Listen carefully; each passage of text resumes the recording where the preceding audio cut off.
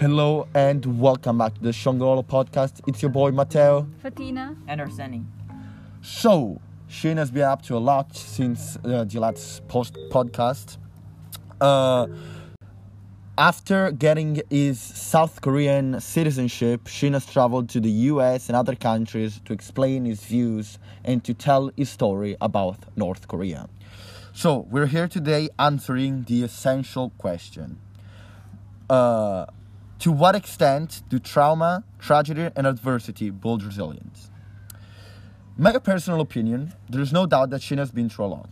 Trauma, tragedy, and adversity was an everyday struggle in his time in the camp and outside the camp.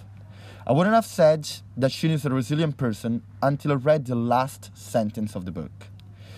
During the time in the camp, he has suffered enormous tragedies, like when he had to snitch on his mother, and in his time outside the camp, he suffered a lot of traumatic memories, like when in page 189, he says Shin started to experience disturbing dreams. He saw his mother hanged and Park's body on the fence and visualized the torture he believed his father has been subjected to after his escape. That being said, we have never seen a resilient Shin, an happy Shin. In page 192, he says life was impossible to reconciliate with his grisly images from the camp. From Camp 14. Even after his interviews and speeches, he was never showing resilience towards the topic. Until the last sentence, but was letting himself down, knowing that there was other people still suffering in the camp. Until the last sentence of the book, when he says, in that speech, if not yet in life, Shin had seized control of his past. And only there, in my personal opinion, he really showed resilience. What do you guys think? Ooh, I like your opinion. That's interesting. I never saw it that way. But I think, yes, Shin has a hard time on coming up with resilience when he escapes from camp.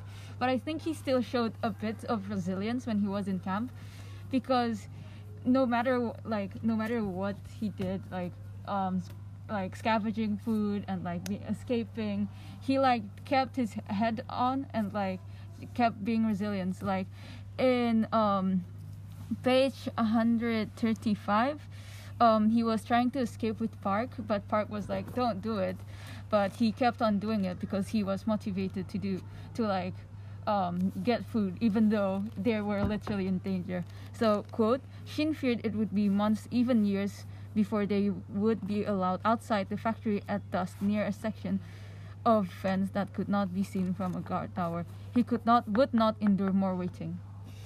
Yeah, I definitely agree, and that Shin had shown resilience, but I think he just didn't know it, which made it hard for him later on. So, on page 213, it says, he feels the need to make sense of why he survived that camp. I don't think he has figured it out yet. Well, which basically means that he doesn't understand that he is a resilient person. He doesn't realize it, and that makes it hard for him after he's escaped and is in South Korea and then in the United States. Yeah, I agree again with Arseni. He has been through a lot, but we have never seen, even when he was in the camp, you guys remember when he felt no emotions about suffering, about people killing his mother, about seeing the girls getting beaten by the teacher. That to me shows that he's not resilient. A resilient person would have said, what is going on here? Let me do something about it. And yeah, probably he felt a bit of resilience when he did the escape. But right after that, he was, guys, remember when he was in China and in the South Korea, in the US, it was every time he was down. And I think the last sentence of the book showed, like I said before, the resilience of Shin. That's a powerful ending for a book. Yeah. Oh. Yeah, I definitely agree. I think it not only showed that he has resilience, it also gave him control of the fact that he has resilience. It's no longer something that just happens to him every now and then throughout the book. It's like he has control of it now. But I also, in the book, I've seen an example of when trauma, adversity, and tragedy does not build resilience. It's usually when your whole world bends, and anything you know is actually false. We can see this from the North Korean defectors being paranoid after brainwashing, because the South Korean government told them about the truth on how North Korea was lying. So essentially they were more paranoid, and they don't build resilience as a result, because they just messed you up. Like, what are you gonna do? So we can see this in page 188, where it says many defectors flatly refuse to believe that this, referring to how South Korea started the war, fundamental pillar of North Korea history is built on a lie. So I think just messing up someone very badly can actually be more harmful. Yeah, and guys, if you look on Google, resilience, to recover quickly from difficult toughness. And yeah, like if we think about it, it did not recover quickly, and it's not its fault, of course. Like Fatina, you put it very well. You said those camps were supposed to like brainwash you and damage you physically and especially mentally. And so yeah, it's not easy. Even the stories that we heard from Holocaust survivors, we always talk about them in our podcast, and it's true because it's kind of the same. And they showed resilience after 8 years. I've seen interviews of people not even talking about it to other people, just keeping it a secret. So yeah, it's really difficult for them to build resilience. Yeah, I agree, and it's like I think they lose any resilience they had as soon as they don't need to just fight to survive. As soon as they get in South Korea, they don't need to fight to stay alive. They know that they're safe, they're fine, and because of that, like they just start getting overwhelmed by all the bad things that happen to them. Yeah, I feel like I don't think we can put this as resilient, to be honest. Like how North Koreans react to like the harsh environment. I think that's more like how they like. That's how they live. It's like how they're taught to live. They're not shown to be, I need to do this because we are down. This is their life. So it's not really, this is a bad situation, I need to bounce back. But I'm here. That's it. So it's just like, I don't really see any resilience, but except in like dire situations, like Arseni said. Yeah, do you guys, like in the real world, in real life, like have you guys ever built resilience on some kind of like situations or everything? Like, for instance, I could say it's kind of weird, but like when I was online and everything, I think I built some kind of resilience toward patience, towards being more working by myself. So yeah. Do you want to say? Okay.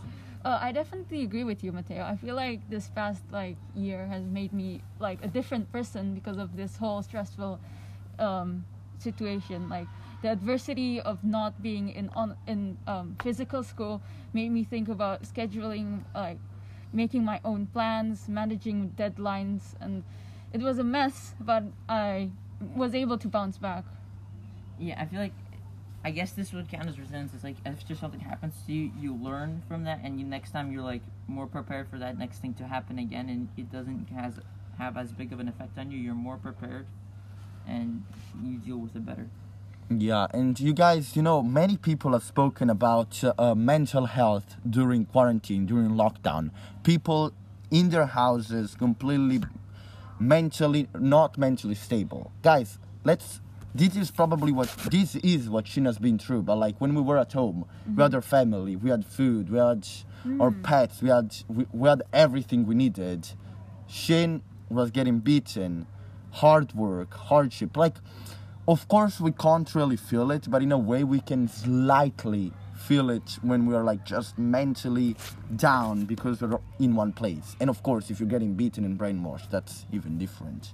Yeah, I agree with Mateo a lot. Like, severe trauma, basically. I'd say that severe trauma will, like, definitely, like, some people don't bounce back because of it. Like, it really depends on the person and support. But Shin doesn't have support when he needed to deal with his severe trauma, like torture and, like, being, his mother being executed. And we can see like he suffers from PTSD in page 189. Shin started to experience disturbing dreams.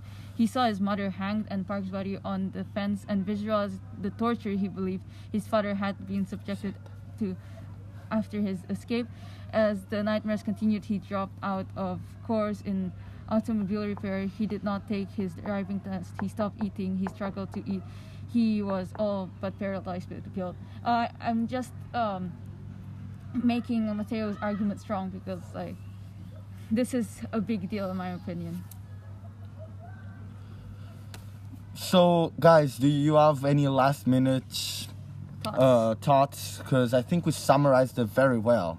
How did tragedy, trauma, and adversity build resilience? And in Shin's view, we think, at least I think, I don't know, I think I made you guys agree a bit more, in my view, that he only showed that the really, really end of the book. Well, I agree to some extent, but I feel like he becomes resilient when in dire situations, like in pressuring situation, but not certainly like long period of times, you know. Like I feel like in this book at least, we can see that resilience can't be built when basically your whole life is a lie, or you're super traumatized like how Shin was. Yeah, I definitely agree more with Bettina. He showed moments of resilience, but he only gained like a permanent, controlled resilience at the very end of the book when he like sort of accepted what happened to him and started understanding it better. Yeah. Okay. So I think this is all for today's final podcast. And yeah, and 100% recommend this book. Really taught me a lot about North Korea. And I really liked, especially, just to mention this really quickly, the fact that in the book it gave actually a statement about the history, not only the story, but like the history of North Korea. And we have to think about it, guys. This is now times. Like, Shin escaped, if I'm not mistaken, in 2008. 2008. He was in China already. Yeah. Yeah, exactly. Like, in really, like, we were here in those times. We were alive. We were alive. So yeah, I recommend this book. You could look up like North Korean stuff. I feel like I've been more educated with this book. And yeah. So guys, this is all for today's podcast. Final podcast. Hope you guys enjoyed. Have a good day.